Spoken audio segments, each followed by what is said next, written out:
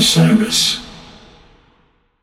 Hi, listeners. I want to tell you about a cause that I'm involved with at Heritage Radio Network. HRN is celebrating its 15th year, and to celebrate, we're deepening our commitment to giving voice to the next generation of food systems storytellers, and we need your help. Our internship and fellowship programs help activate new possibilities for underrepresented and underestimated young people through experiential journalism, audio engineering, and production training. Through these unique programs, HRN helps food equity stewards build essential workforce readiness skills that expand their potential and foster economic mobility. Please consider supporting these critical programs. And with a minimum donation, you can be entered to win a dinner for two at an amazing restaurant in one of 8 cities and tickets to a concert at a great venue in one of those cities. We have incredible partners across the country who have donated, as they also share our passion for helping to educate the next generation of food systems storytellers. Check out heritageradionetwork.org/15 to donate and enter to win today. That's heritageradionetwork.org/15 to donate and enter to win today. And make sure you donate before March 31st. Thank you. Hey everyone, it's Cam Hurt, host of the Best Show Ever podcast, and we have got a second season coming out very soon that I am very excited about. We've got some very cool special guests, including musical acts that we all love, like Karina Reichman, Daniel Donato, Jake Brownstein from Eggy, Rick and Peter from Goose, and many more. Tune in for new episodes dropping on Osiris Media March 5th on the Best Show Ever podcast. Welcome back to We Move Through Stormy Weather, a Fish podcast where we compare and contrast songs and the evolution of their jamming styles throughout the band's career. My name is Ryan Storm, and today I am joined by RJB. RJB is the CEO of Osiris Media. A longtime Fish fan, he co-founded the Helping Friendly podcast in 2013 and Osiris in 2018. His background is in storytelling and business, which he brings to Osiris to lead the company's growth. He saw his first show in 1995 and has spent way too much time thinking about setlists and jams, as many of us have. RJ, say hi. Hey, thanks for having me, Ryan.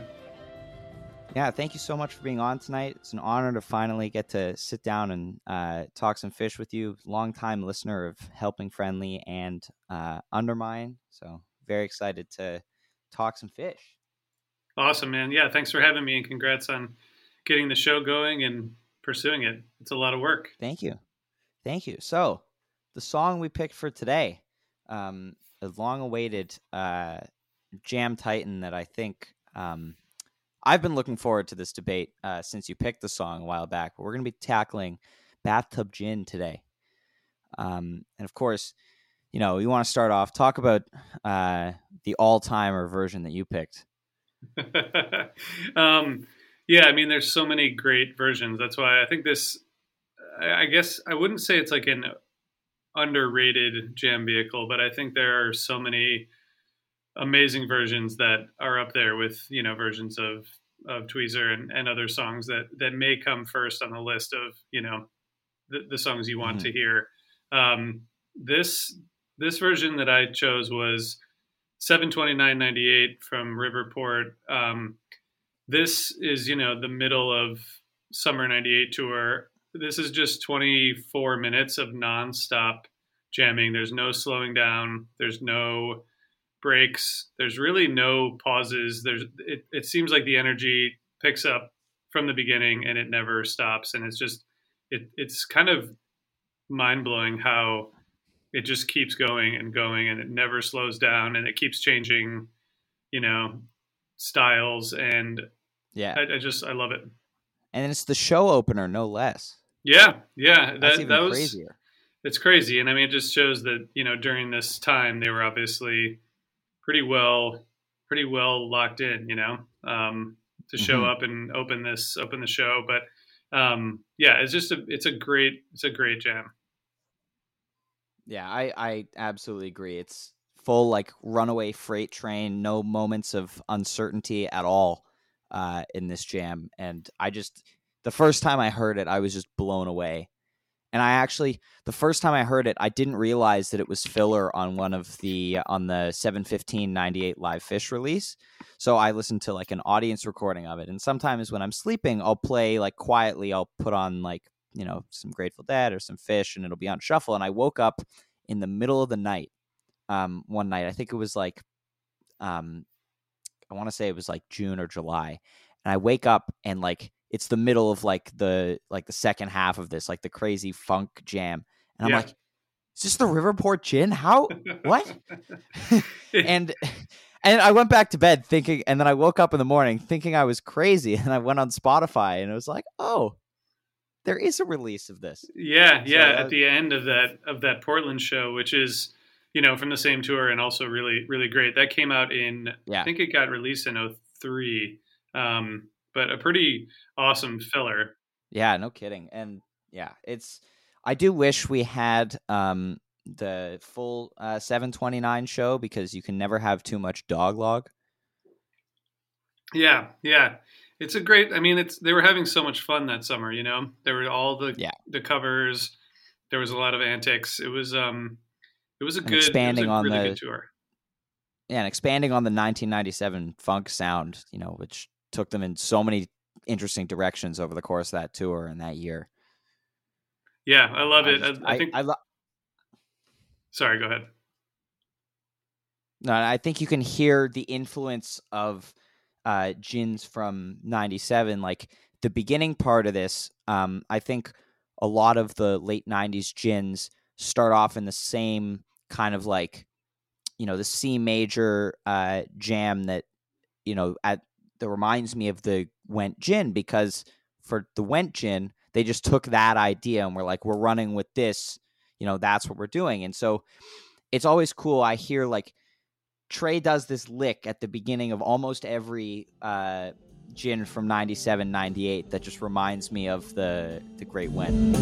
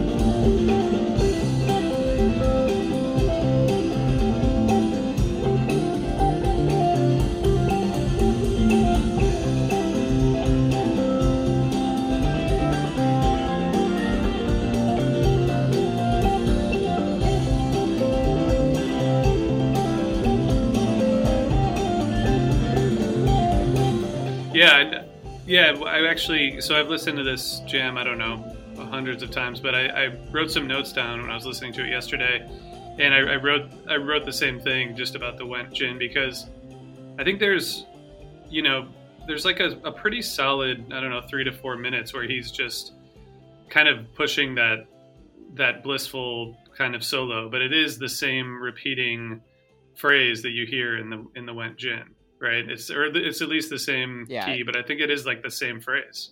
Yeah, just before like the 12-minute mark, like the first 12 minutes of the song are just like hose, like upbeat, fantastic jamming, and that's, I'll introduce. I picked the Magnum Ball gin from 821 Nice. 15. And I think this one kind of goes in the complete opposite direction. They're decisively type 2. I wrote in my notes, decisively type 2 at like the 8-minute mark. And what's cool to me is that in those first few minutes of the jam, the Magnaball one, I guess by the timestamps, because the Riverport one is a show opener, so there's more crowd at the beginning. But it's in the jam at around 4 minutes and 20 seconds instead of 5 minutes and 20 seconds in Riverport. And in those 3 minutes, before it starts to go type 2, they pack so much in there. And one thing I noticed, just Fishman is the leader for all like 22, 23 minutes of this jam. The whole time. It's the John Fishman show.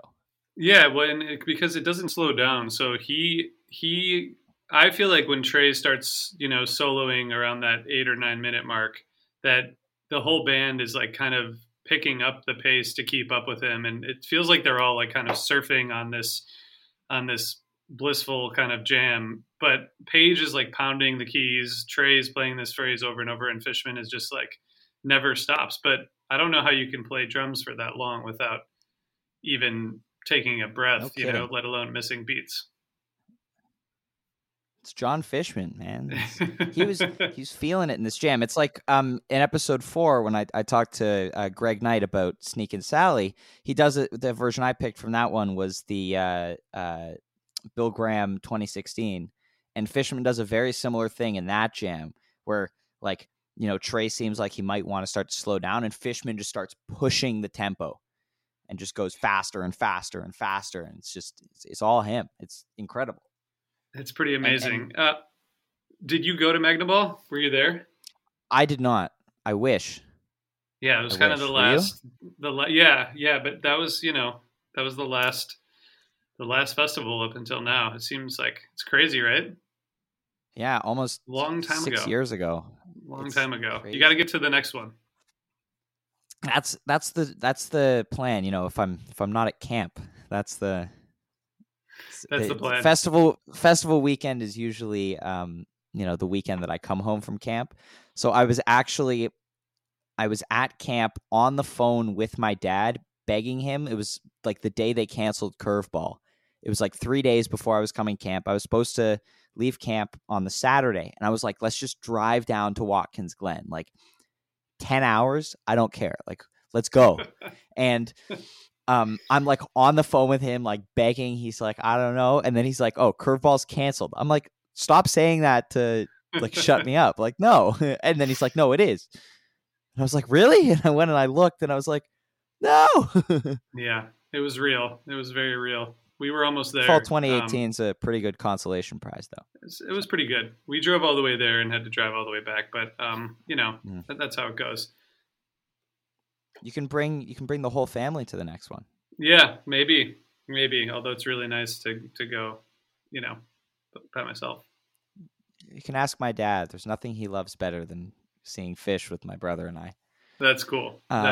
When you're of the age, that's awesome. That's a great experience. My brother saw his first one at 5. Really? And I was 11. Yeah. What show was that? His first show was 7/22/13 in Toronto. So it was hometown show. And then my first one was 6/24/12 Blossom. Cool. Nice. Yeah. Awesome. What date? When in 95 was your first show? October 28th, which was the Palace in Detroit, outside Detroit. Nice. Near where I grew up. Yeah. When was the next time you saw a show after that? Did you see more Fall 95 shows? No, I was, because I was 16, so I'm not sure why I was able to go to that show, actually, because I drove there with a couple friends, and the next show I saw was at the Palace the following year in 96. Because so I was at the still Palace in 97? Oh, yeah. I saw, in 97, I got to see, because it was my first year of college, so I got to see Champaign, Cleveland, Detroit, Dayton, and Penn State, like in a good little run there. Wow. It was really that amazing. Champaign show. We've had 2 jams from that show, 11/19/97, that have been discussed already. The Wolfmans And by the time this is out, the 2001 will Nice. Be out as well. That Yeah. was a So that was a anyway, magical evening. Magical evening. That place was yeah, just it was just the energy was outrageous that night. That was a really fun show. quite the show. I do want to bring it back to the gin. But Yeah. when I was listening earlier today, I noticed, I don't know if you've caught on to this, but it's not noted on fish.net, a Manteca tease from Page around like 13:21 or 22 or something. He plays the bump on a bump a few times on the clav. No, I didn't notice that. That's awesome. That's Yeah, a I good hadn't catch. noticed it ever before too, but I find these things when I'm listening closely to record. When I was doing research for the Tweezer episode, I found a Cars, Trucks, Buses tease from Page in the 22803 one. Nice. That's up there now. So And now I just have to get Scott Marks' attention. Yeah. Well, we can make it happen. Wait, but you play the keys, right? I do, yes. So I am zeroed in on Page a lot of the time. Yeah, that's cool. Well, that's that moment there is basically right when they start that like electro funk groove that's like lasts for, I don't know, 5 minutes or something, right? Yeah. The next note I have after the Manteca tease is pants are off. Yeah. So I mean, it's crazy because it doesn't, like the 24 minutes to me, or I guess 23, however you count it, it goes by pretty quickly. There's not a Definitely. moment where you're like, is this like, how long has this been? I think it just goes by quickly, and then you're like, wow, that was a wild ride.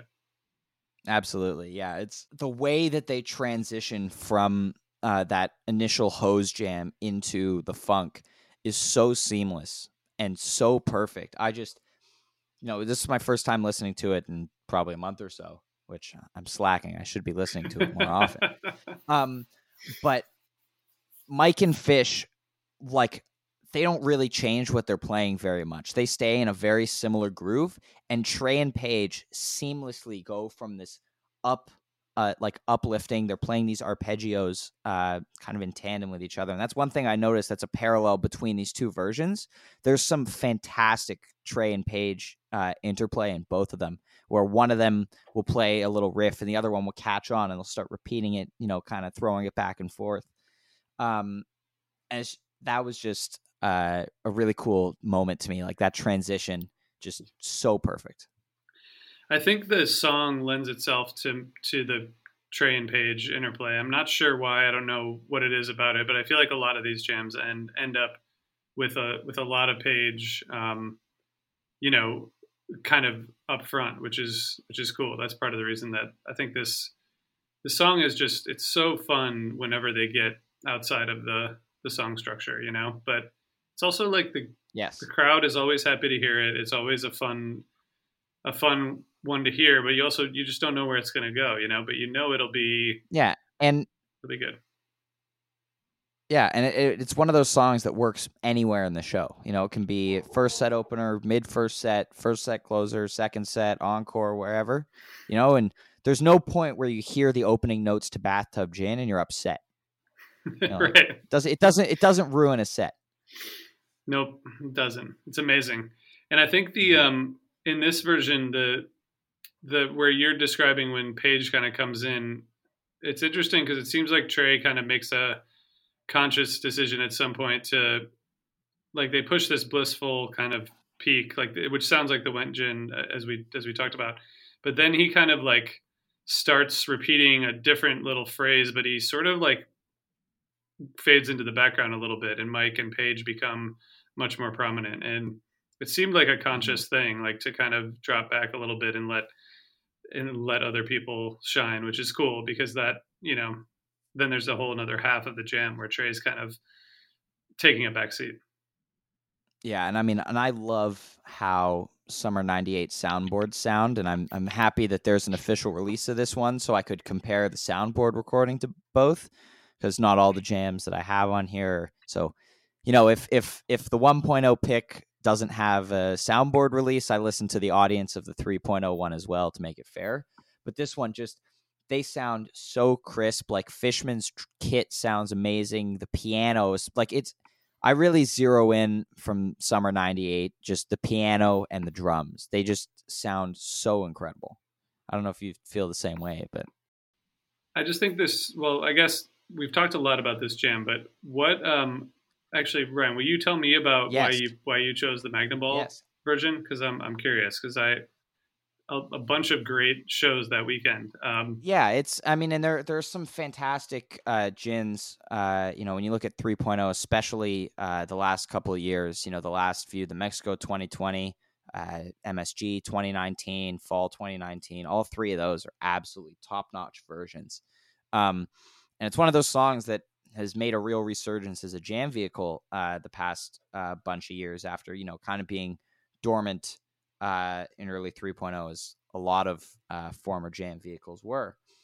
But this one stuck out to me. It was an added flair to it because, first set jam still in 2015, where huge first set jams like this weren't as common as, they might pop up now.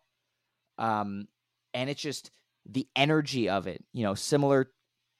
It's kind of has a similar Runaway Freight Train energy to the Riverport Gin, but also very different because the band sounds so different in 2015 than they did in 1998. There's some funk sections in the Magnaball one that sound nothing like the funk sections in Riverport, and that's just they play it differently. It felt like to me like 8 or 9 minute mark when they first get into that kind of funky, like the 3.0 funky jam, it felt to me like it could have come out of that could have come out of a Weekapog. I don't know if you may have drawn that comparison as well, but that's just something I heard. And there's a lot of Trey on the Mutron because 2015 after Fairly Well, and Trey is playing very strongly because of Fairly Well practice. So there's so many things about this jam that set it apart for me. And I was sitting at my desk like vigorously bobbing my head to most of it, just loving it earlier. So I was I think it's a good call. I mean, it's interesting because if you were to say that Tweezer is kind of the opposite of Bathtub Gin in terms of a jam vehicle, in that it's such a more laid back, not laid back, but slower tempo, right? Like with Bathtub Gin, you're pretty much always, you're going all in and you're going head first and you don't really know where it's going, which I think is, whereas with Tweezer, you kind of know where you don't know where it's going to end up, but you know where you're going, which I think is, it's fun to have a little bit of the predictability of wow, this Bathtub Gin is going to go places, because I think the one that you picked from Magnaball that's a set one closer, right, on the first night, which they that whole set that was kind of getting into it, right, getting into the weekend, and then they just go absolutely nuts in this set closer. It's just it's always fun. Yeah, and you can tell they're all feeling it right from the get-go. Fishman doesn't start the jam as I already mentioned, he sticks out to me this whole version and always. But he's not playing the typical gin beat in this jam at all. From the get-go, he's doing an atypical, more hi-hat tight beat. And he's immediately we're going type 2 on this. We're jamming this out. He wanted it.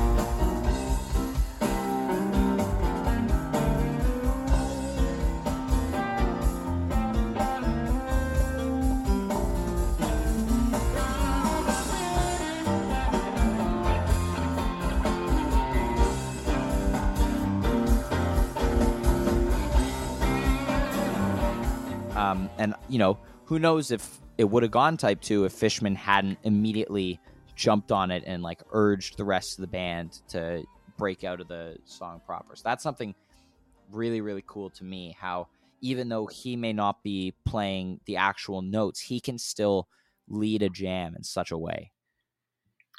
Yeah. I mean, it kind of all is all about Fishman, right? Always. Band's named after him for a reason. Well, that's I appreciate that version. I now have to go back and listen to all of Magnaball because it's just kind of it was a pretty crazy few days, musically. Didn't really. I mean, the Saturday day set, I guess, was the one time where it was like it felt a little bit less. Yeah, but it's the Saturday afternoon set at a 3.0 festival. Yeah.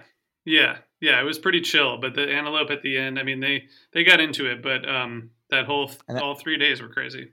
Yeah, and I mean, I think they more than made up for the pedestrian afternoon set with the 2 sets that came later in the day. So outrageous. And I mean, and the Chalk Dust, and the 46 is the 46 days, the 21st or the 23rd. I think the 46 days was later in the weekend, although, I think it was or was it the 22nd? Right? Am I really screwing that up? No, it's the 22nd. This is Saturday. It was during that second set. Wow, shame on me. It's okay. But the Chalk Dust from the first night as well. Yeah. Absolutely phenomenal. There are a ton of, besides the obvious, the Gin and the Tweezer Pants, there are a ton of incredible moments from this weekend. And I mean, it's a great finish to, top 5 tour 3.0 for me. I don't put summer 2015 as, the best of the era, as a lot of people do. If you see me on the internet or you hear me on previous episodes of my podcast, you know that I am very much a fall 2018 person.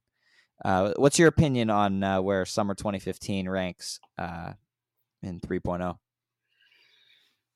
That's a good question. I mean, I think, I have this, excuse me, I have this problem where like, I think everything is pretty great, I agree. So I think like 2013, 2015, 2017 are all probably my favorite years, but I did see some shows in 2018 that I thought were amazing. I mean, which ones? 1230 I think was the first one that comes to mind. 1229 and 1230 were both great.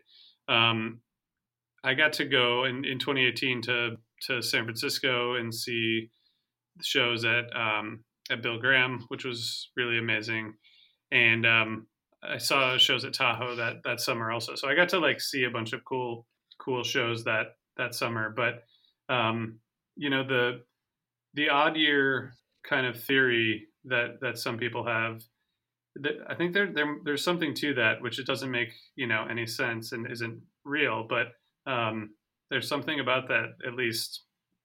Well, I mean, I think it holds true mostly, but I look at 2017, 2018 as kind of a parallel to 97, 98, where, 2017 was like such a huge year in terms of just the way the band approached shows coming off of the first 7 years of 3.0.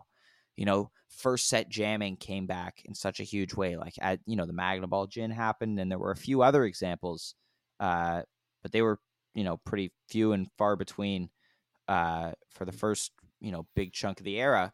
But, especially with the Baker's Dozen, which was the catalyst for all of that. And I think 2018, they took, what they learned at the Baker's Dozen that kind of re-energized them, and took that jamming to just new heights over the course of 2018. And, I know summer 2018 gets maligned a lot. Trey was dialing in his new guitar amps and stuff, so the tone wasn't the best for most of the tour. But really by the fall, like, that's fall 2018 is a tour to me where you're not getting one jamming style that dominates. And I talk about this a lot But, you have a 3-night Hampton run. On night 1, you have this truly evil deep space golden age. Yeah. And then on night 3, in the first set, you have one of the biggest peaks of the year in the simple. Yeah. Yeah. That was a great weekend. Those shows were amazing. The Sunday night show was just kind of a, the double encore kind of, at least for those of us who were all together, it was I feel like that really said something, No kidding. Yeah. I can't imagine being in the building at that moment. And I've heard, the cautionary tale of F. Zappa 20, who left as soon as more started. Yeah, exactly. Yeah. This is why you don't leave Fish shows early. Yeah. You can't do it. That's why you have to, enjoy every moment, because you don't know what's coming next, and you don't know when the next time you'll see them is, and exactly. That's especially prevalent now. Yeah. Right now I can't believe in 2018, I saw shows in Tahoe and San Francisco, and then, Merriweather, which is because I lived in DC for a long time. So I always went to Merriweather, and then Hampton and Vegas. So that was pretty outrageous, and pretty amazing. But that whole fall tour, I think is really, really pretty solid. So I do think summer 2015 has some shows that I go back to a lot. That I think there are some jams in that summer that are just amazing. In addition to all the Magnaball stuff, like a couple jams from the Atlanta run, the Hill Devil Falls. Yeah, yes. Yeah, the Chalk Dust Tweezer from Blossom. There are several that are just amazing. There's good man jams in Philly, and some great Merriweather Tweezer, the Tweezer NO2 Tweezer, and in my opinion, top version of 46 Days. From that Merriweather show. Into Bug, which was just perfect. And then the Steam What's the Use sandwich. That show's fantastic. Yeah, it was a great year. So I don't know. I think all the years are great, but I do think in 2013 I feel like is a special year, because it felt like things kind of like all fell into place in this new era. Well, that's the first year that Trey said in his Ask Trey on Fish Radio, he said that was the first year he felt that they had their mojo back. Yeah, and I think that's pretty clear from the shows, Yeah, I mean, it's Tahoe Tweezer is obviously, the huge turning point of turning points for that year, and then red hot fall tour. Really incredible. I think it has something to do with that being the year that we started the Helping Friendly podcast. I think so. What month did you start the Helping Friendly podcast? June, right before. And what happened in July? I know. Tahoe Tweezer. It's unbelievable. There's a direct correlation. It's direct. I'm sure if you ask Tom to ask Trey, I'm sure Trey would be like, "Oh yeah, like that was it." It was it.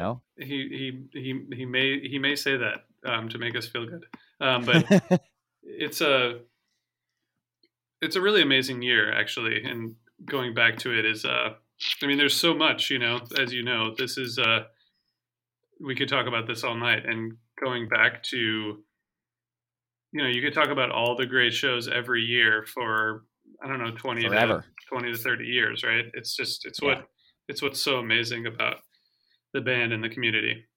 Yeah, and how, we could never get bored, even if they did a tour where, they've joked about doing the Groundhog Day tour where they play the same set list, same jams, same banter every show.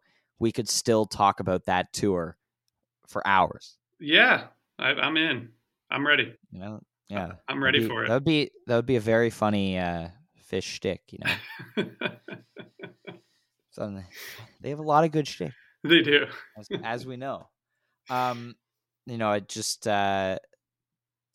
speaking of shtick, their whole the way they incorporated something like Gamehenge into their shows as well, which, your incredible Gamehenge episode of Undermine just came out today. But it's so cool listening to all this stuff from different perspectives of everyone that I know I'm now just fangirling over Undermine, which No, I I'm okay with. appreciate it. If anyone's listening who isn't listening to Undermine, you should be, because it's amazing.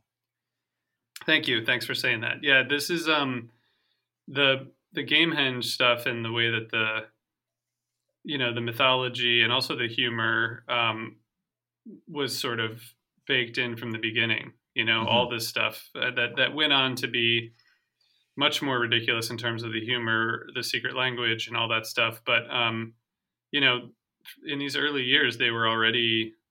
It's still fascinating to me that they didn't try to adhere to any sort of path that they thought would get them commercial success. They were just trying to stay true to themselves and really just have fun and play really good music. And that's Yeah, amazing. and the fact that they left Strange Design off of, was it Billy Breathes, because they thought, or was it they left it off Hoist because they thought it could be a radio hit? It was one of those two. But they purposely didn't put it on the album because they thought it could be commercially successful, which is such a cool thing for a band to do. Like almost any other band would be like, yeah, put it on. Like, we want to go big. We want it to be on the radio. But fish is fish. Yeah. And if you don't mind me asking, when did the idea for One Super Podcast come to mind for you guys?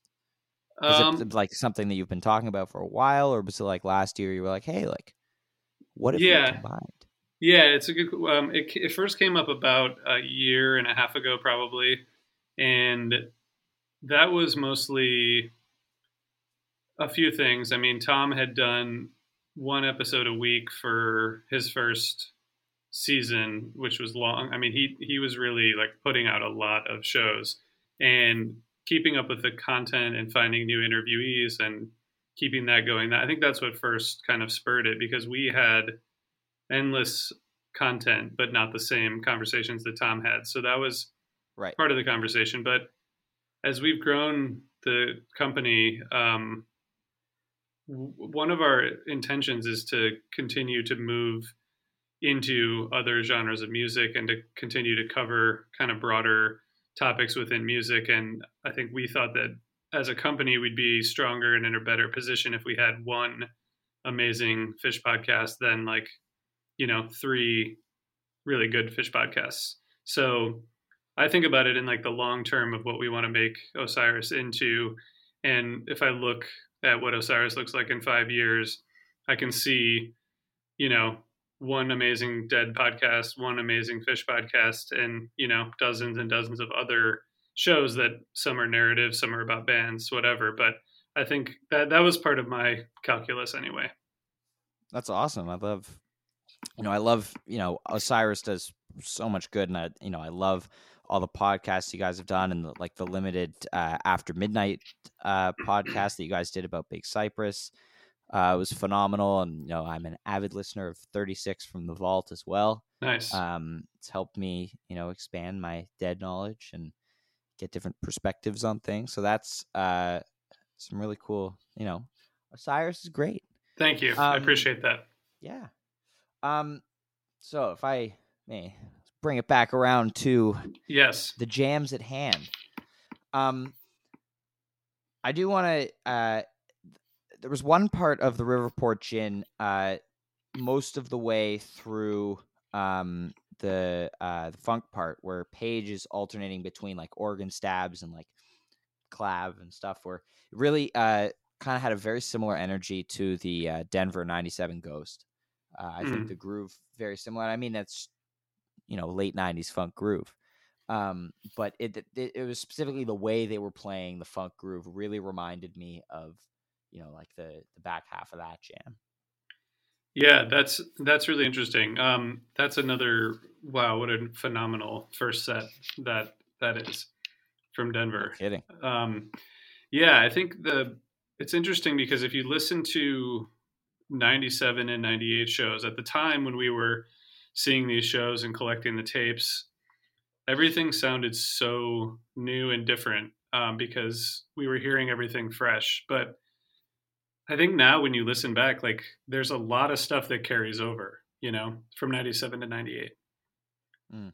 Whereas at the time, I think we thought it was a totally different sound and a brand new kind of approach, if that makes Interesting. sense. So, Well, and I mean, and you also, I'm assuming you guys also didn't have the luxury of being able to listen to any show you wanted at any time. no, Back definitely then. not. You had to wait a long time for, tapes to come in the mail and whatnot. But it's just, I feel like we talked about the Went Gin, the Denver Ghost, maybe some other stuff that we've already talked about that's all referencing 97 sounds in summer 98. And I think just if you don't listen in the way that we're describing right now, you would kind of think that they sounded totally different. Because in a lot of ways, the music was different. And I think the jamming was different, particularly because Yeah. 97 was so focused on, kind of a singular style. Mm-hmm. And I mean, and yeah, and as I mentioned earlier, 98 takes that funk sound from 97 and just expands on it. And it's by the end of the year, there's somewhere between the straight funk of 97 and the ambient grooves of 99. And it's really cool. There are very few other bands that change so much over the course of a year. Like if you compare, the Grateful Dead in 72 to the Grateful Dead in 83, totally different band. But you compare Fish in, June 1997 to Fish in December 1997, totally different take on the funk. So much evolution happens every year, even in a year like, 2011, where it was just, they were still getting back on their feet, but they had something like the Storage Jam where you can compare leg 1 of the summer tour to leg 2 of the summer tour. It's like night and day. Yeah. And so they have these things, whether it's a festival or whether it's, they discover a new sound like they did at the beginning of 97. But their improvisational style is constantly evolving. It's just so incredible to listen to that every year. I don't think there's a single year where Fish hasn't changed their sound in some way, shape, or form over the course of that year and just evolved and, learned from each other and what they're playing. Yeah, it's pretty. I think in the broader scheme of things, 35 years or something, it's just incredible to see how much they evolved, from year to year, and even from tour to tour and within tours. I mean, you take we were talking about the 2015 and 2013. You have. I think new material plays a big role in that. Definitely. As well. You have 2015 was obviously influenced by Trey's insane guitar practicing for Fare Thee Well, but you also have these new songs that come out every year, really, of 3.0, and a testament to Trey's constant, never-ending songwriting and Tom continuously giving him good lyrics to build around. But something like Mercury or Blaze On, those can kind of affect a whole tour, which I think is so different from most bands. Yeah, and I mean, especially summer 2015, Blaze On and No Men in No Man's Land were, thrown everywhere in the show, trying to figure out where it works. And I think, a year like that didn't suffer too much from new song uncertain placement syndrome because there were only a few that were being played frequently, like No Men and Blaze On. Mercury was played a few times on that tour. Shade was introduced as well, but was only played a few times, I think. But then you have a year like 2016 where they introduce a whole album of Big Boat songs, and that really, affects the set list as well. Just like the introduction of Ghosts of the Forest and Cast Foot Vax at the same time into 2019 really affected the show makeup, and and now when they come back, those songs will all be settled, into the set list. But then they'll have the Lonely Trip songs, which I'm guessing Fish will be playing at least some of. Yeah, for sure. I'm sure Mike has written more music. Page might have a couple of songs. Fishman might have Ass Handed too. Who knows? Yeah, and I mean, I think that's the thing is, if you're not constantly pushing yourself and innovating, then then you don't get the Ruby waves from the summer of 2019. And Hmm. I think there are a lot of cynical Fish fans who would argue to, like, don't play the Ghost of the Forest stuff, or don't play the solo stuff, or why are you playing this slow song or petrichor, just complaining all the time, which is exhausting and totally pointless in my opinion. But without that, you don't have those amazing jams like the Fuegos from the summer of 2014, or Hmm. Ruby Waves from 2019, Alpine. right? Yeah. You get these.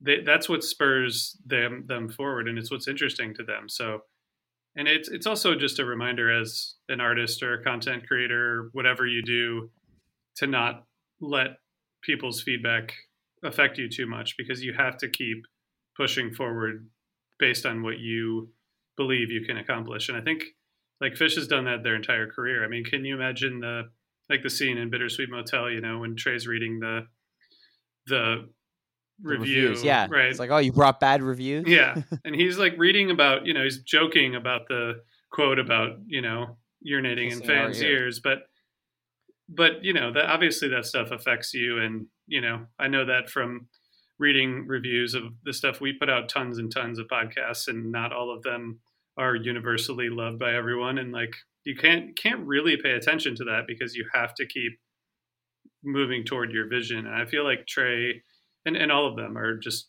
really good at that. And maybe they're really annoyed by all of it, on the inside, or when we don't see them, but they seem to just be motivated by their own vision, which I just think is a good lesson. Yeah. Yeah. And you know what? And throughout their career, you can see when, when they're feeling confident, when they're having fun up on stage, like, they don't really care, what they're doing. Like, you've really seen the past couple of years, since, 2015, 16, they've started having, like, more visible fun on stage than I think we've seen in a long time or ever. Even in the 90s, Trey was, he would get in, like, the zone. And now we're like, he's like, even when he's in the zone, like, ear to ear, like, in First Tube, when he's, like, jumping around the stage like a rock star. I saw a video, the SPAC 2019 shows weren't webcast, but I saw a video somebody posted a couple of weeks ago where, for the majority of that tour, Trey was using wireless connection to his amps. So during First Tube at that SPAC show, he's just running around the stage. Like, he and Mike are just running laps around the stage while he solos. And it's so awesome to see them having so much fun on stage, because, like, we know that if they stop having fun and they stop enjoying it, they're not going to keep touring. Like, I think we've seen after, the hiatus and the breakup and, them being back for this long, if they aren't enjoying themselves up there, they will, they'll pull the plug, which, I mean, I don't think at this point that's ever going to happen. Yeah. Yeah. But it's just so cool to see, them 38 years into their career, they're four best friends who, they basically share one singular brain when they're playing music, and they're having a great time. They come up there, what other band walks into a 20,000 seat arena and puts a vacuum on stage? Yeah. Like, that's the vacuum bit. While, they used to play it at every show in the early 90s, that's definitely something that could have been left in the club and the theater era. Right. But they're so unapologetically themselves. Yeah. Like, their first show at MSG, they did the bluegrass mini set. Yeah. Like, who does that in an arena? Right. No one. Right. It's incredible. It is. And I think that is kind of, you can see that same kind of quality, I guess, through a lot of Trey's solo stuff, whether it's Ghost of the Forest or his ventures into orchestral, stuff and Broadway. He's pretty unafraid of, at least on the surface, pretty unafraid of exploring new things. And we talked about that on the the Gamehenge episode of Undermine that you were talking about earlier, Matt mentioned that he kind of embraced early on this like fail fast mentality. There's like a lot of song segments and pieces of different songs. And if they didn't fit, like, you just moved them around or got rid of them or put them somewhere else. It wasn't like I think what Matt said, he didn't feel like beholden to like this, idealized version of a song. It's just like, if this thing doesn't work, then move on to the next thing. And I think I don't know. I feel like I've learned a lot of good lessons from listening to Fish, not just, how awesome the jams are. Absolutely. And it's, you can listen to Fish and, not absorb any of that stuff. But like, if you dig deeper into the band and you look at them like as people up there playing music, like, what other band has had the same lineup since 1985 and is still innovating their sound to the degree that Fish is today? Like, it's so crazy that they all still like each other like that after, playing together for so long. Like, almost any big band I can think of now, like, even if they're still playing it together, there's like, oh, like this member hates the other member, like there's in the surviving members of the Grateful Dead, there's like the beef between Phil and the drummers or whatever it is. Right. And it's so cool to see that these four guys who still love playing with each other and love being with each other, they're still having fun on stage, this late in their career. Yeah, absolutely. I agree. And hopefully we'll be able to see a show at some point, Yes, exactly. I hope to someday be able to take my kids to see Fish, That's a great. I like that goal. There was the joke last year when Adam Levine posted from Maroon 5 posted the video of him playing Divided Sky, and it's like, oh, it'll be Fish and Co. with Adam Levine on guitar, and everything will be really slow. Because Page decides that, he doesn't want to play fast anymore. Man, like, that's wild. Yeah. I like that. I like that goal. I'm into it. It's just, it's awesome. And I think they'll be around for decades to come, like, yeah. Even, and it's cool to me, while they may not be, playing as fast as they used to. They may not be playing as tight as they used to. But as I mentioned before, like they're innovating.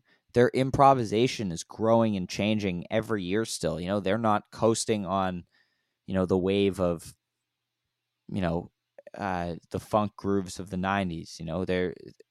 They've now reached this thing, which, tying it all back to the topic, that listening to Riverport versus Magnaball Gin, Riverport has pretty much two distinct sections, and it does those two distinct sections so well. You have the hose part, and then you have the funk part. Magnaball, for me, moves from idea to idea, like so many great 3.0 jams, where they land on an idea, they explore it, like that initial crazy big peak before they leave the song structure. They tackle that idea, they explore the idea. There's a lot packed into those few short minutes, and they're like, okay, we've explored that, let's move on to the next thing. Let's find something else here to go. And they're constantly doing that in jams nowadays, and it's awesome. It's awesome. Yeah, I think the whole Magnaball experience is, again, not to tie it all back to the early days, but I do think that they kind of planted those seeds of the outdoor shows, the community vibe, the just, experimentation of these kind of early festival like shows. And I think that's where you see things like we saw at, almost all of the festivals, right? But most recently Magnaball, where things just were so much more experimental and stretched out, and nobody had any rush to go anywhere, which is just such a luxury. I think you can hear it in that jam for sure. Yeah, and there's always that festival secret set that always does so much for the band. Because they sit there, the last two, the Storage Jam and the Drive-In Jam have just been them going in an enclosed space, and they're like, okay, we're just going to screw around for an hour. Yeah. And it's cool because they get to try out things. As I mentioned before, the Storage Jam changed their jamming sound in 2011 so much. And it's all over even the next day, like the third night of Super Bowl. There's storage jamming style. Like they go into space, like in a whole bunch of different jams. There's jams in the first set. It's everywhere. And that was like crazy for 2011. That's why I love that show so much. But yeah, festivals are just, it's an essential part of Phish. And, I off the top of my head, I can't name another band that does a festival without a single other act on the bill. There was it Clifford Ball or Great Went where they had the orchestra? Yeah, or whatever. I think that was Clifford Ball. So, but the majority of their festivals have just been, we're gonna play at this place that that could host. We could set up 4 stages and have like during the day support acts and a late night and whatever, but it's just Phish. One thing I would like to see them do though is do a Phish festival, but with like all of their solo acts as well. Nice. So like Phish, so there's Phish every night, but like, late night Ghosts of the Forest one night, and then another night, late night Oysterhead, and you get Tab, and you get Vida Blue, and you get Mike Gordon Band, and bring in the Meter Men with Page again, like get all these cool maybe one-off acts that include members of Phish and get them together for this thing, and then maybe have sit-ins with Phish, even though they don't usually do that. I do want to see Derek Trucks sit in with them after watching him and Trey play together at Lock-In 2019. I want Derek to sit in for a set with Phish. Yeah, that sounds cool. I like that idea. That's a good idea. The Derek Trucks Trey thing is pretty cool. I think they could do a lot together. I want to hear him rip a maze. Yeah, it could happen. Or, who knows? Chalk dust, or it could. Anything can happen, and that's one of the cool things I love about Phish, because if you look at a band like Grateful Dead or Dave Matthews Band, they have sit-ins all the time. Constantly. And with Phish, they come so infrequently that it's so special when it does happen. Obviously, it happened more in the 90s, but now, the last time somebody sat in with Phish was, I think, Bobby in 2016. It's wild, right? They don't. They don't feel the need to have anyone else involved. Yeah, and it's cool. I do think, Trey should sit in with Dave Matthews Band again, because he hasn't since 2008. And I want to hear Dave Matthews Band with Trey play Julius. I think that band could do Julius really, really well. Nice. I Especially like it. with the horns. Yeah, that makes sense. And so just to wrap up on the gin topic, both of them have pretty nice transitions back into the end of gin. I will say the Riverport one is smoother than the Magnaball one. The jam kind of starts to fade, and without wasting like a second, Trey's like, all right, we're fading. That's it. We're going back to gin. He and before he's finished that phrase, the rest of the band is in gin with him. And it's so cool, just in a couple of seconds. I don't know. It takes them no time at all. They were incredibly locked in, and then again, like the show opener, pretty wild. Exactly. That could be, a tentpole jam of a second set, and the Magnaball one is a bit rockier because they were in a different key, and Trey played it in that key first. He first reintroduced the gin melody a little bit over the jam that they were playing at that time, and that was a really cool moment just before the 21-minute mark. And then Phish starts slowing the jam down, which then was a little bit bumpy, and then they landed in the song. I've heard worse. Certainly. But both in amazing, versions that we didn't touch on. dozens, if not more. I mean, there's so many Yeah, great ones. There's every episode, there's so many different jams, and I'm definitely eventually, once I've gone through the catalog, I'll end up going back. I'll have another Gin episode at some point. I'm already planning a sub 20-minute Tweezer episode specifically, so Nice. there's you can talk forever about I like this it. band. I like it's it. Amazing. I like it. So I think it's a great place to wrap up. Just want to say thank you so much, RJ, for coming on this episode. It's been an absolute pleasure and an honor to talk to you about gin. Yeah, man. Thank you so much for having me, and congrats on the podcast. Thank you so much. Thank you, everybody, for listening to this episode of We Move Through Stormy Weather. Have a fantastic day, and we'll see you next time.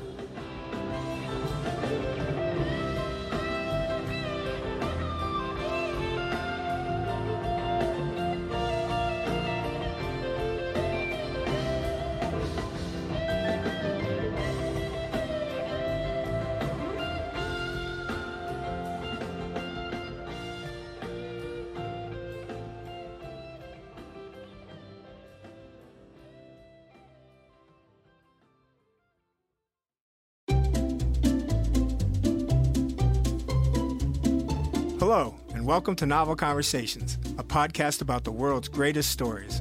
I'm your host, Frank Lavallo, and for each episode of Novel Conversations, I talk to two readers about one book. And together, we summarize the story for you. We introduce you to the characters, we tell you what happens to them, and we read from the book along the way. So if you love hearing a good story, you're in the right place. Our 9th season is coming this fall. Tune in to hear from some of the all-time great authors, Charles Dickens, Jules Verne, F. Scott Fitzgerald, and more. Subscribe to Novel Conversations wherever you listen to podcasts.